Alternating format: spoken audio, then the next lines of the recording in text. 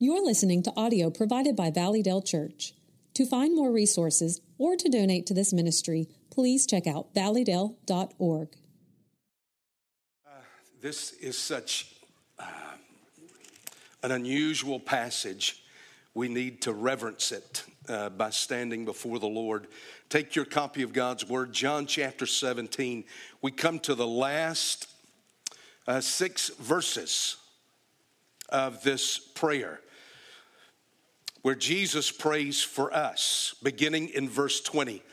Listen to what he says. I do not ask on behalf of these alone, but for those also who believe in me through their word, that they may all be one, even as you, Father, are in me, I in you, that they may also be in us, so that the world may believe that you sent me.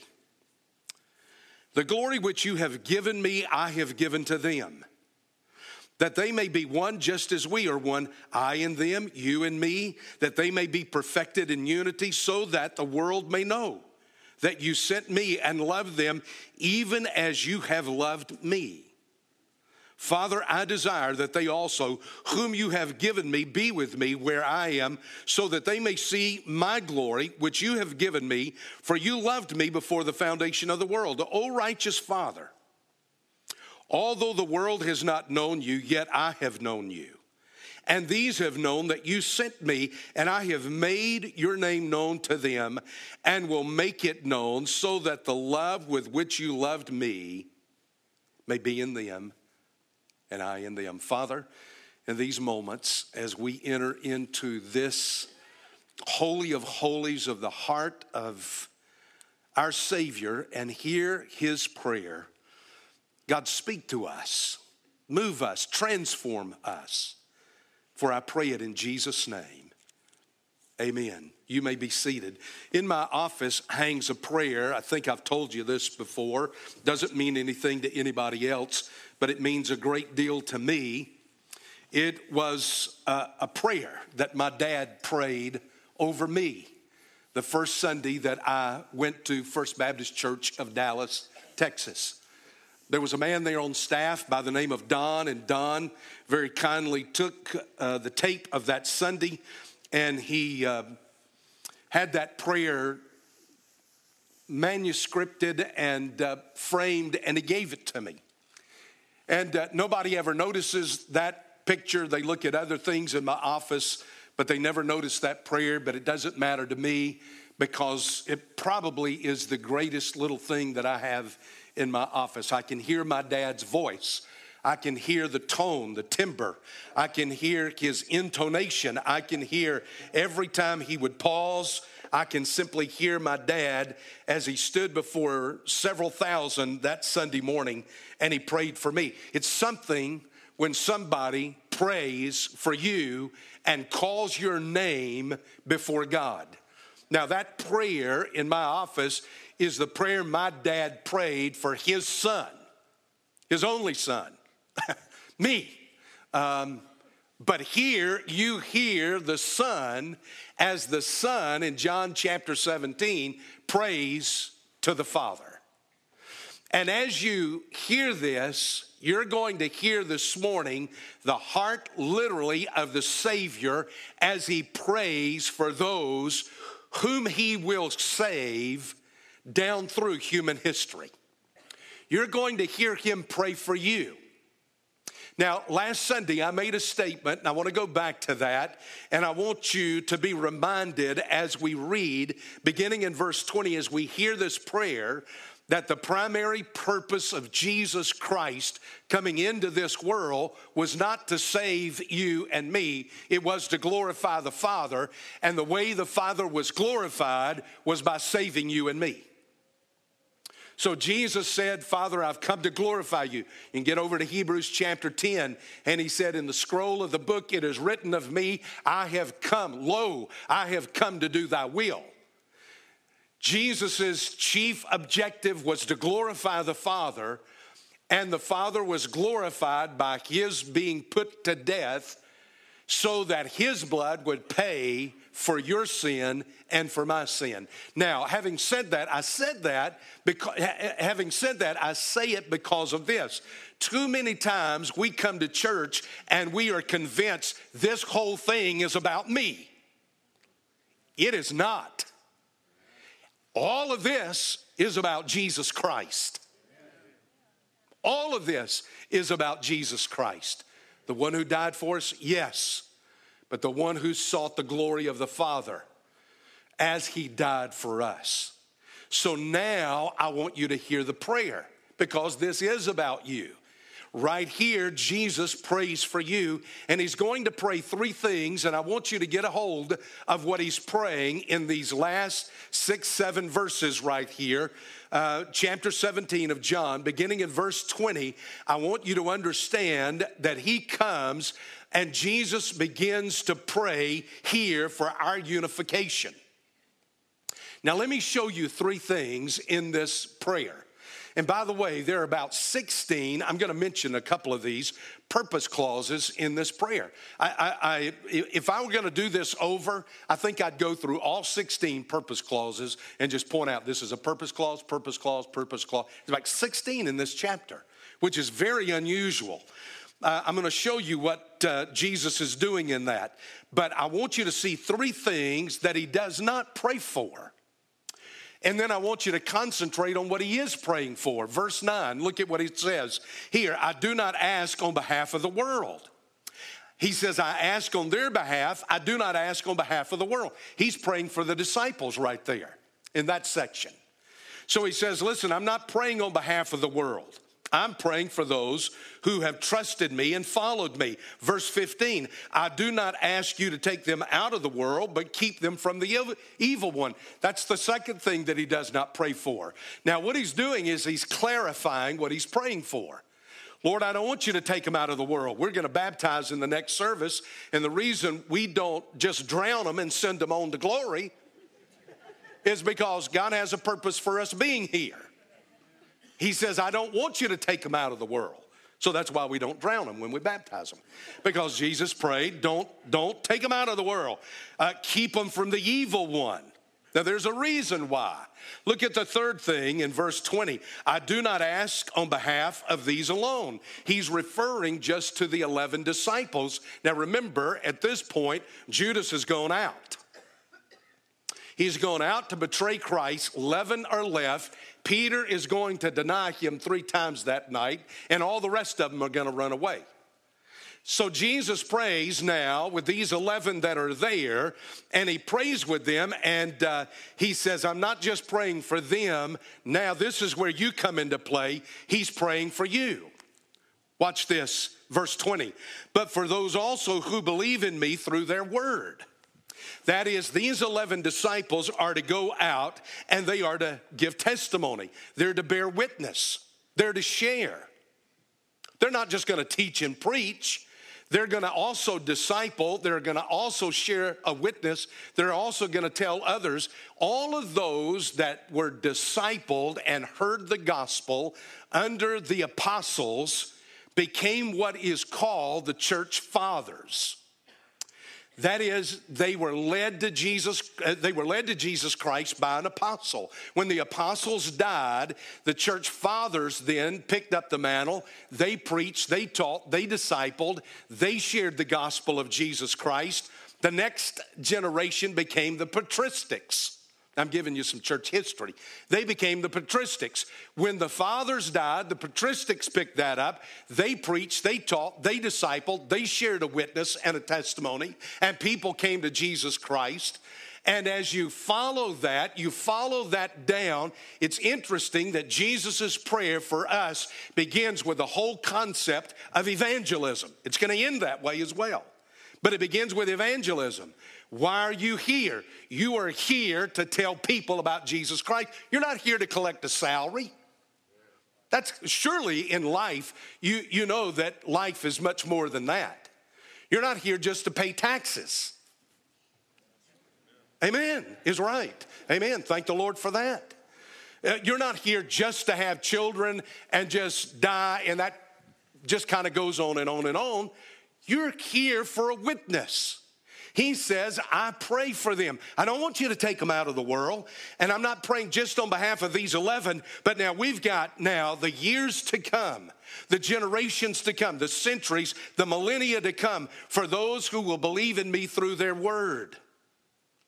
That's one of our values, evangelism at Valleydale Church. And we ask, one of the diagnostic questions is this, are you sharing your faith regularly? Jesus prayed for that. But now let me show you what he is praying for beyond that. He's praying for our unity. He's not praying for us to be uniform. He is praying for our unity. He is praying for our unification. He is praying that we would be united in love. In fact, just listen to what he says in verse 21, that they may all be one, even as you, Father, are in me, and I in you, that they may be in us, so that the world may believe that you sent me. The glory which you have given me, I've given to them, that they may be one just as we are one. He's still on this thing of just this oneness, this unity, this unification, not uniformity. He's not praying that we all look alike, sound alike, act alike. He's not praying that we become part of the collective. We are not going to a cyborg. We are going to a personal God. We are not going to be absorbed into the oneness of the one. As Buddha said, we are going to a God that has a personality. We know him as God the Father. We know him as God the Son. We know him as God the Holy Spirit. One, yet three personalities. And so he says, listen, I in them, you in me, that they may be perfected in unity, so that the world may know that you sent me and loved them. Now, this whole thing is carried out as you come to this whole unity idea is carried out in love. It's carried out in this whole concept that God loves us. And there is a unity, and that in that unity, you and I love one another. That there's a unity of the love of a holy God and a holy love that is exemplified in the Trinity. The love that the Father and the Son and the Holy Spirit have is a holy love. We are to exemplify that. We are to show that. Now, this whole prayer is prayed there in the upper room. And if you want to see the setting of it, you have to go back to John chapter 13. This is where they enter the upper room. Jesus is praying this prayer in the upper room. They leave there, and then he goes out to the Garden of Gethsemane, and he's going to pray that prayer we are all aware of in the Garden of Gethsemane, and that is, not my will, but thy will be done. Not my will, Father, but thy will be done. But here they enter into the upper room. And by the way, if you're reading the other Gospels, they enter the upper room with some disagreement, some upset, some argument among the disciples as to who is going to be the greatest. So while they're discussing around the table about their positions in the kingdom, about who's going to be doing what, Jesus gets up, he girds himself with a towel, he takes a basin of water, and he begins to wash their feet. And in John 13, I hope you're there, verse 12, Jesus asks them the question, do you know what I've done to you? In the midst of all of your talking about how great you're going to be, do you realize what I've just done? Now, by the way, at this point, Judas has not left. So Jesus comes in, he washes the feet of Judas as well. And he looks at these disciples and he says, you call me teacher and Lord, and you're right, for so I am. If I then, the Lord and the teacher, washed your feet, you also ought to wash one another's feet, for I gave you an example that you should do as I did to you. I'm giving you this example, that I'm the leader of this group here, and yet I'm the guy who went and got a basin of water and a towel, and I got down on my hands and knees, and I washed your stinking feet. Now, he didn't say that.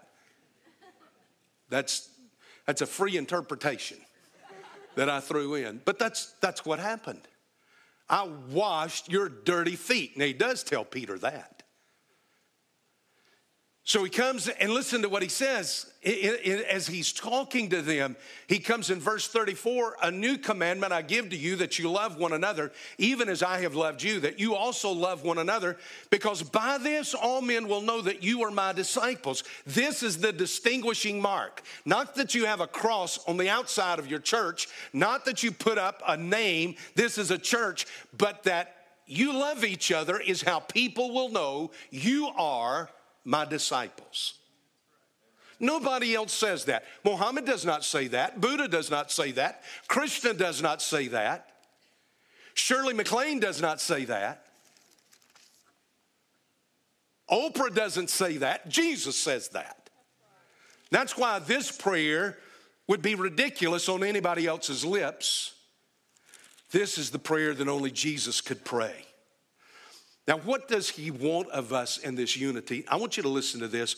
I'm going to quote John MacArthur here. Jesus wants us to confront an unholy world, an ungodly world, a disconnected, shattered, broken, ruined world with a vision of a holy, loving oneness.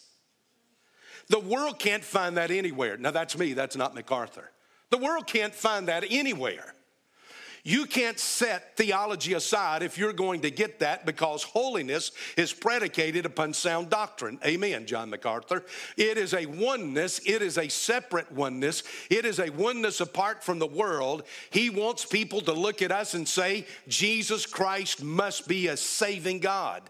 Jesus Christ must be a Savior. Jesus Christ must have come to deliver us from sin, because look at the holiness of those people. That is the issue. So the sad part is that when unbelievers look at the church, they don't necessarily see unity. They certainly don't see a holy unity.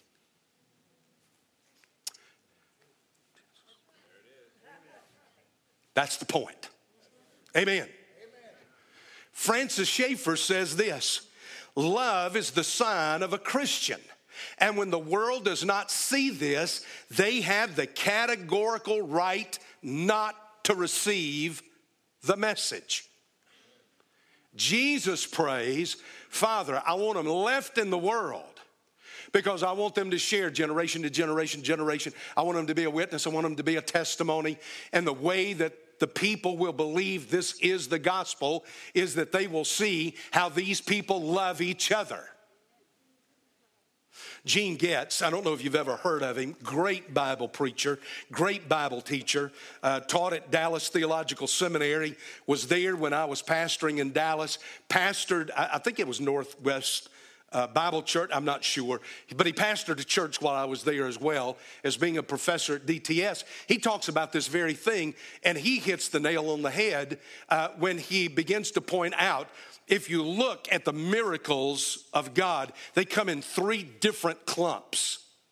There were the miracles that surrounded the ministry of Moses and Joshua. All the miracles that took place then. It was God who was validating that what these men were saying was true. That Moses came with a word from God. That's why he could stand up and he could pronounce the 10 plagues on Egypt and say, this is what's going to happen. This is what God has said. I'm telling you what God said. And it happened.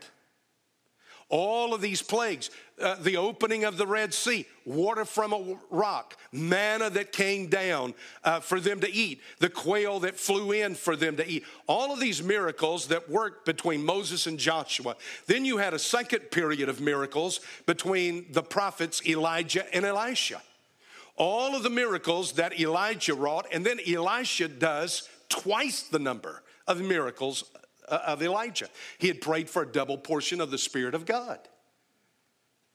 And then you come to the third period, and that is Christ and the apostles and Paul in the establishing of the New Testament and the New Testament church. All of the miracles that we see of Christ, all of the miracles that we see of Peter and Paul throughout the book of Acts, you see that. But then Dr. Getz said, there is the death, the dying out of all the apostles, and with that, pretty much these clumps of miracles. Now, I don't say that there's never been a miracle since then. There certainly have.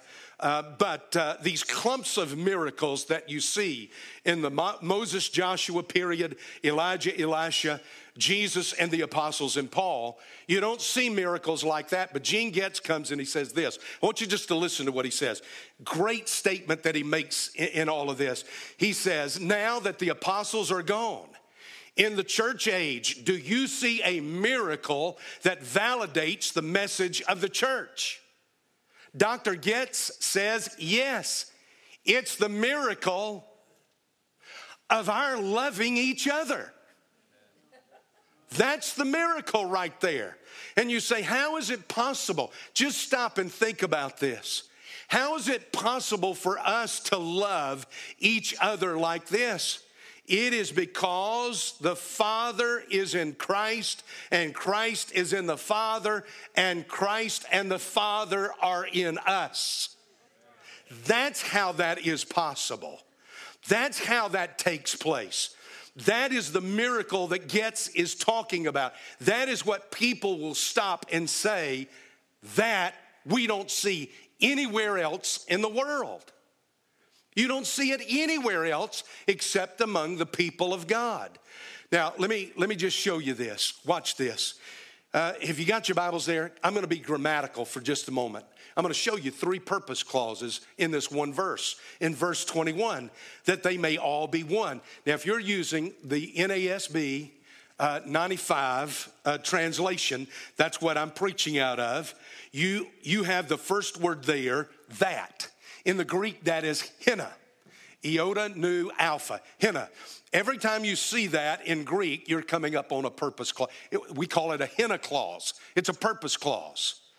That they may all be one. That's content. This is what I want, Father. I want them to all be one. Even as you, Father, are in me and I in you. And here comes the second one. That, there's the second that. The second hina clause. That they also may be in us. That's the purpose there. That's the content. This is what I want. Now, here comes the purpose in those 2 content clauses. So that the world may believe that you sent me. Jesus ties people's believing the gospel to how you and I love each other, not how effective you are in sharing the gospel. You see, don't make it about you. I'm no good at sharing the gospel. Jesus didn't say, if you are good at it, share the gospel. He didn't. He said, share the gospel, love your brothers and sisters in Christ, the world will believe it. I'd like to say, hear into the lesson, but I ain't. So that's what Jesus is saying here. Now, the question is this, what are all the things that divide us? Why is this not carried out? Why is there not a love of the holiness of God and a holy love that we express? Because we've got so many things that divide us. My stars, the Southern Baptist Convention today is divided in so many different ways that every single morning I get up and I look at some of it, I just shut it down and I move on to do what God's called me to do. And I wonder, how can so many people, why is there such a division racially? Why is there a division among brothers and sisters in the church over things like politics, over things like racism, over things like gender, over things like all the stuff that the world dabbles and messes around in? We drag it into the church and we use that to divide us from each other.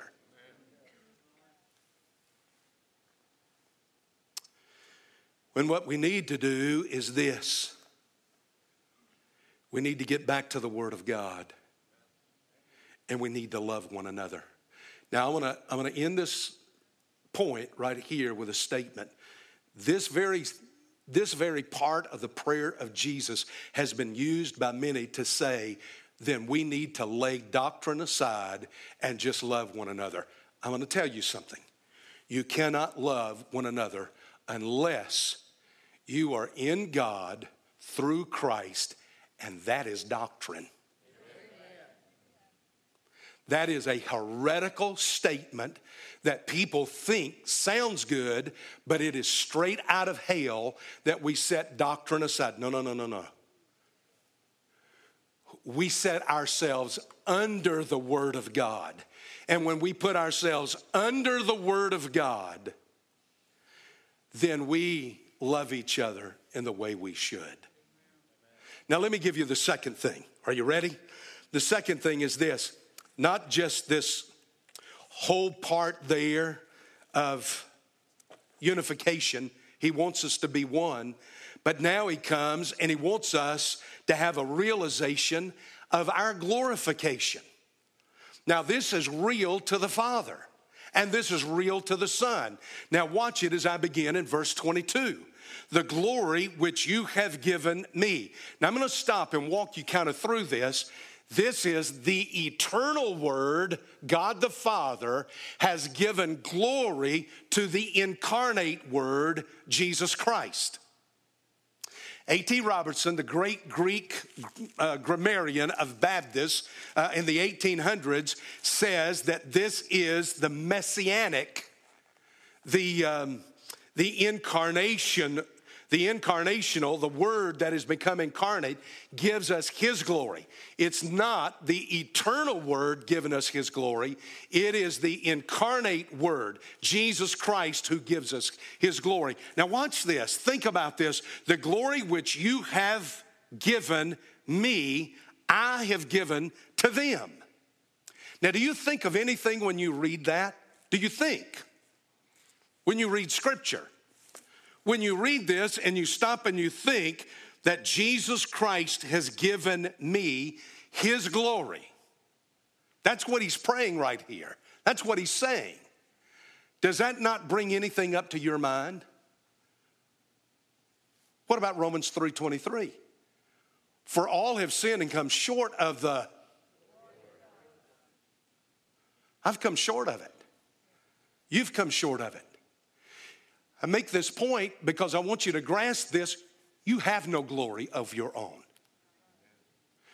Did God the Father ever say to you when you were baptized, this is my beloved son or daughter in whom I am well pleased? No, he only said that of one person. Who? His son, Jesus Christ. Who was it that God the Father resurrected from the dead? Now, there were resuscitations. There's been only one resurrection. Who is that? We'll celebrate it next Sunday morning. There's been only one resurrection. That's Jesus Christ. God raised him from the dead. Who is it in all of history whose glory split through his humanity and he shone like the noonday sun? On the Mount of Transfiguration, only Jesus Christ. I say all of that to say this, you and I have no glory of our own. But Jesus right here tells us this, that you and I have been given his glory. When you trusted in Christ as Lord and Savior, Jesus Christ, the incarnate Word, gave you his glory. Now, to drive the point home, I want to ask you a question. Have you ever stopped to think that the person sitting next to you, if they know Jesus Christ, is the glory of Christ? No, I never thought about that. You watch somebody walking across our unstriped parking lot. Do you ever stop and think, there goes the glory of Christ? Do you ever watch and look when somebody walks through this auditorium here? Do you ever stop to think, there goes the glory of Christ? I'm not making this up. If you've got a Bible, look at it. Jesus says right here, that you have received his glory. We don't grasp it because we look through such human eyes and we don't ever stop to think that to be saved by Jesus Christ radically changes you. You now are the glory of Christ. Now let me show you the second thing. Listen, this is just packed full of stuff. Watch it what he comes now. He's going to come to a couple of more purpose clauses here. In them and you and me, I and them, verse 23, and you and me, here's another purpose clause, that they may be perfected in unity, so that it's not just that, they do get along. It's going to be perfected.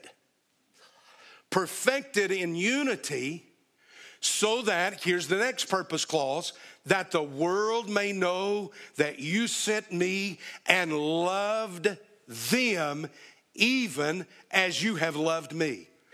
Oh, my stars now. If the first thing got a hold of you, this one here ought to just drive you to your knees. Not only has Jesus given us his glory, but now he comes and he says, you have loved them, Father, the same way you love me. Wow is right. If you folks had any Pentecostal in you at all, y'all would be falling out here. I'm telling you, that is an incredible thought right there. That God the Father loves you just exactly the way he loves Jesus Christ.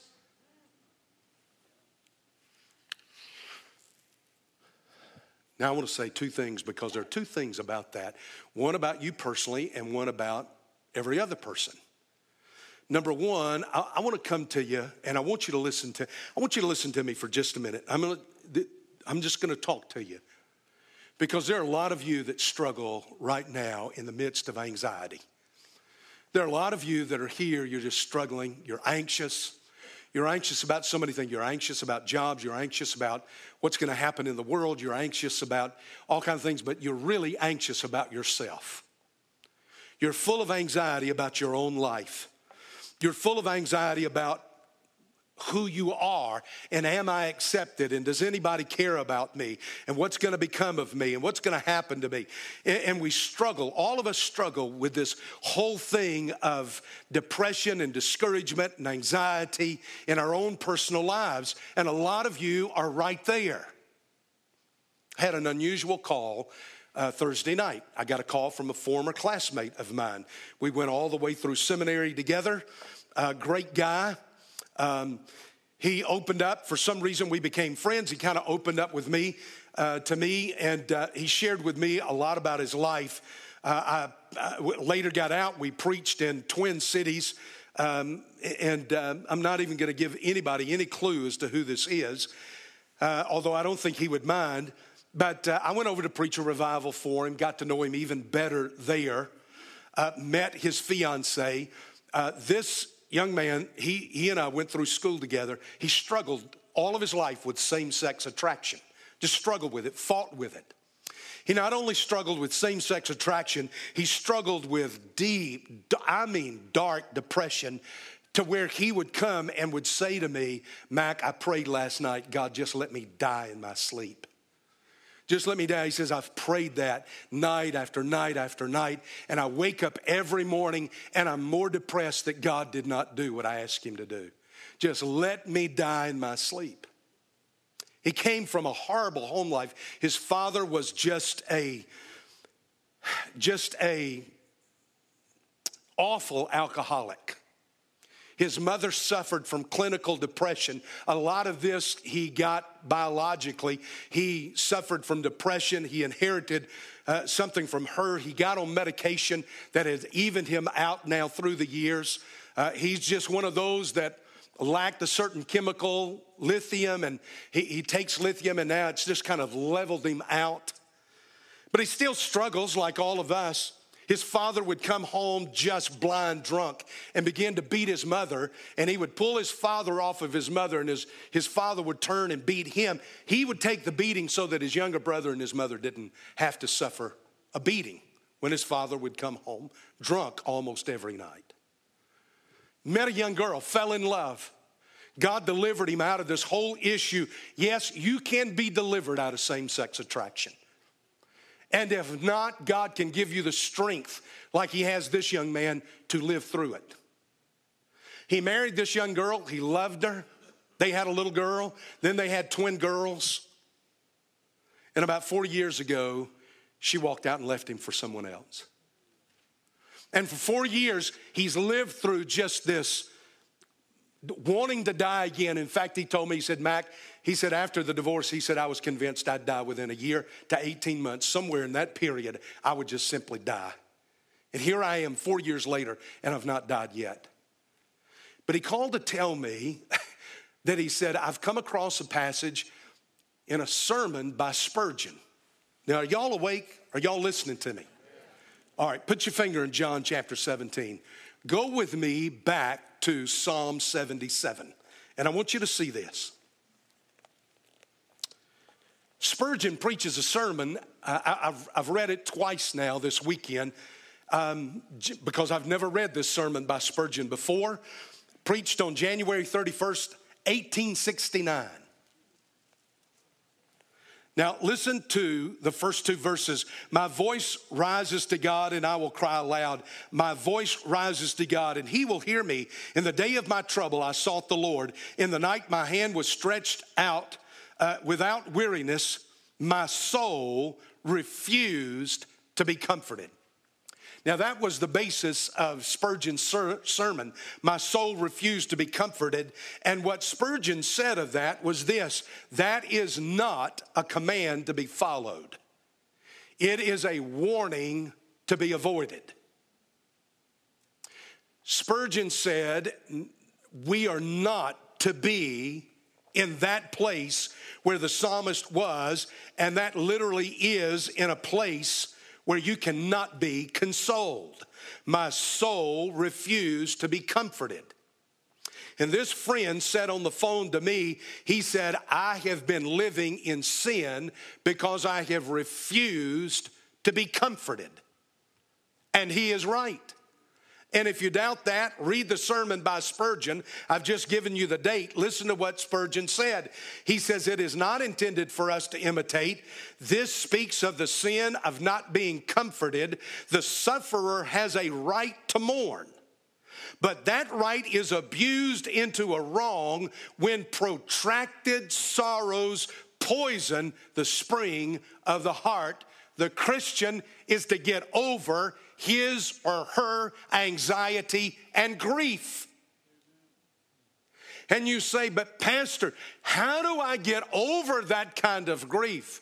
I come to the prayer of Jesus Christ himself and I read that God the Father loves me in the way he loves Jesus Christ. And that should deliver you up and out of the pit of depression and anxiety in your life.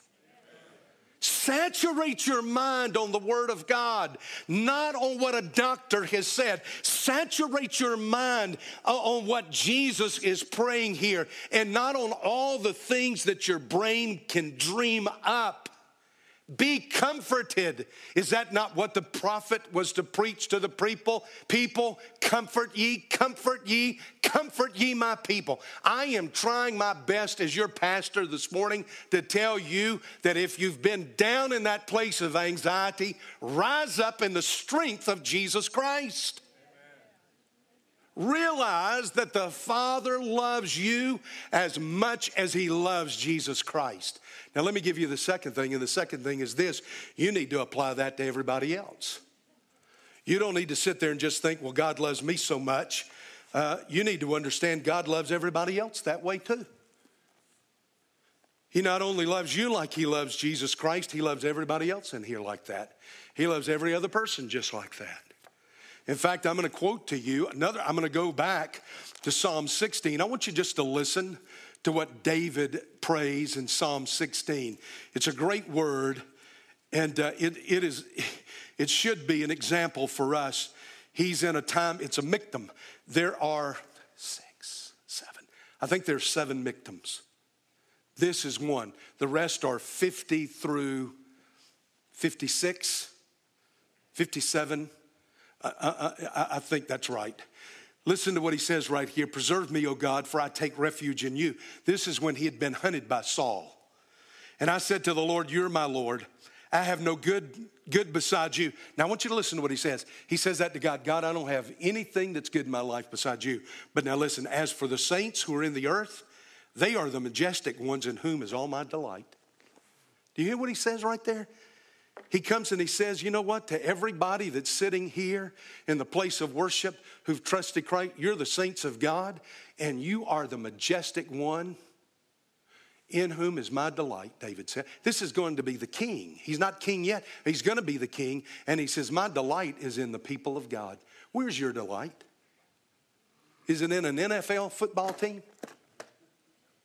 Is it somebody that's in the PGA? Where's your delight? In all honesty, where is your delight? If you're sitting next to a person to whom Jesus Christ gave his glory and whom the Father loves just like he loves the Son, shouldn't our delight be in one another? Huh? Well, some of y'all ought to smile at least at some point in a church service if your delight is in the people of God. We should delight in one another. Enjoy one another. Look forward to getting together with one another. I told you the early church did this once every day. We show up maybe once every couple of weeks. I was gone for 2 weeks and then missed a Sunday. And listen, let me tell you something. I'm still giddy about seeing you. You are my delight. David said the people are his delight. Let me give you the last thing, and my time is gone. I didn't realize I've preached this long. The last thing is this. It's our completion. He prays for our completion. Let me just read it to you. Father, I desire that they also whom you have given me be with me where I am. Now listen to what Jesus is praying. He's already said this.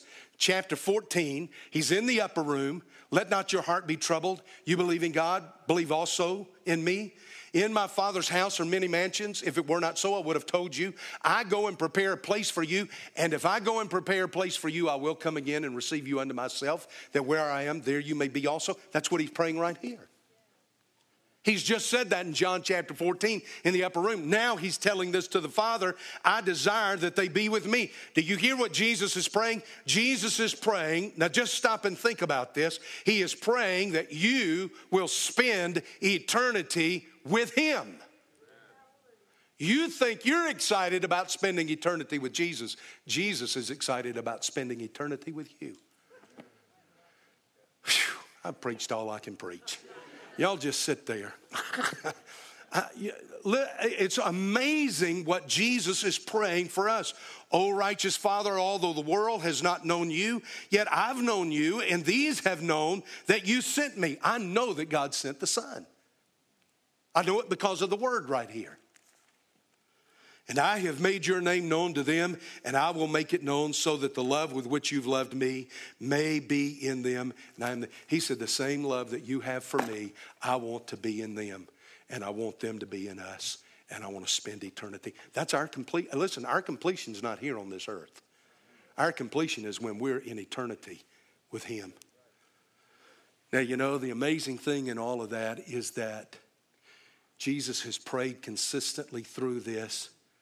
Let their love for each other shine so that the world may know. I don't know if you like the Beatles or not. I've got 2 boys that are crazy about them. I grew up with them and don't like them personally. But they went through interesting phases. The first phase was the rock and roll phase. You know, they come, they're on Ed Sullivan, you know, and they sing these romantic songs. Hey, I want to hold your hand. I want to hold your hand. I want to hold your hand. I want to hold your hand.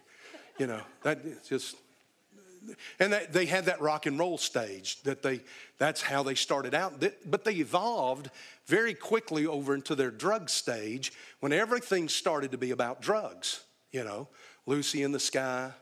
What are all those things? What was that? The Rubber album? That whole album, I think it was Lennon that said that was our drug album.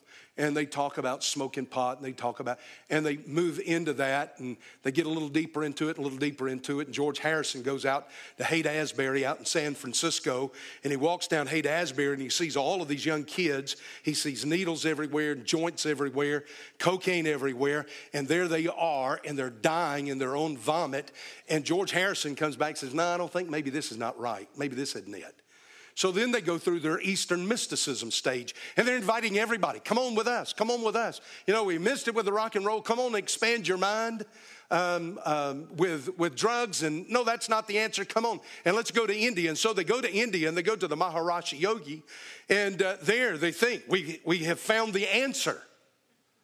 In the Maharishi Yogi begins to steal out of their bedrooms stuff, guitars and things that he wants.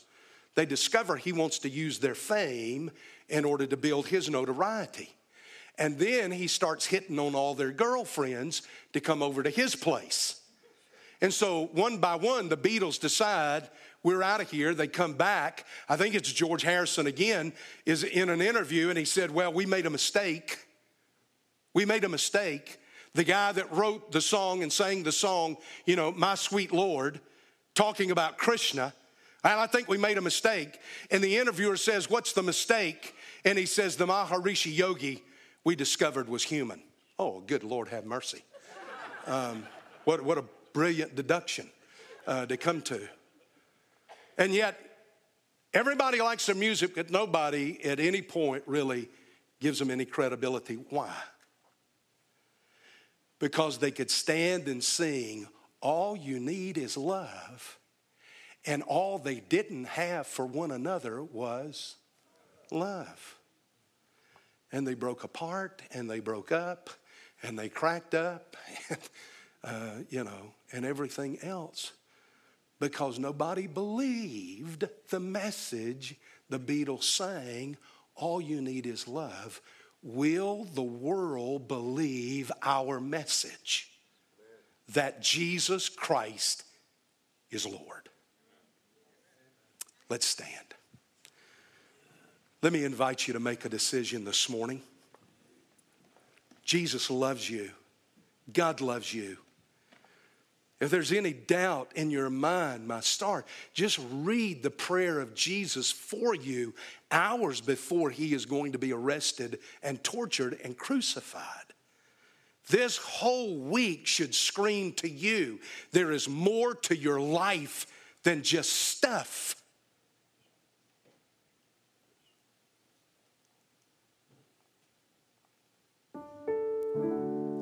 God sent his only begotten Son, that whosoever believeth in him would not perish, but would have everlasting life. Have you ever done that in your life? Have you ever personally trusted in Jesus Christ as your Lord and Savior? Not believed facts about him or believed stories about him, but have you ever gone to Christ and said, Jesus, be Lord of my life? I come to put my trust and my faith in you. It's not walking an aisle. It's not joining a church. It's not being a Baptist. It's none of those. It's about coming to Jesus Christ and simply confessing your sin. I'm a sinner. I'm unable to save myself. But I come this morning and I ask you to forgive me of my sins, and I put my faith in you. I put my trust in you. If you've never done that, do that right now. Come here and let me pray with you. I'll pray with you. Come and let me share with you. I'll share with you. If you've never done it, you slip out from wherever you are right now. If you want somebody to come with you, nudge the person next to you and say, walk with me. They'll do it, I promise you. You may not know them, but they'll walk with you. Come in this moment to Jesus Christ. Some of you need to join this church. Come in this moment and do that. Nail down that decision this Palm Sunday morning and say, we're going to be a part of the local body of the body of Jesus Christ here at Valleydale. Right now, I'm here. I'm waiting on you. You come.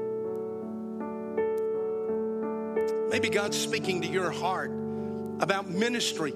Come and surrender to it. Come and say, I don't know what God's calling me to do, but I want to be responsive to God's call on my life, whatever it is. Come right now. Slip out. Make this moment the moment that you make that decision. Just with our heads bowed, our eyes closed. Respond to God's call on your life. Thank you for listening to this recording from Valleydale Church. To find more or to connect with us about what you just heard, check us out at valleydale.org.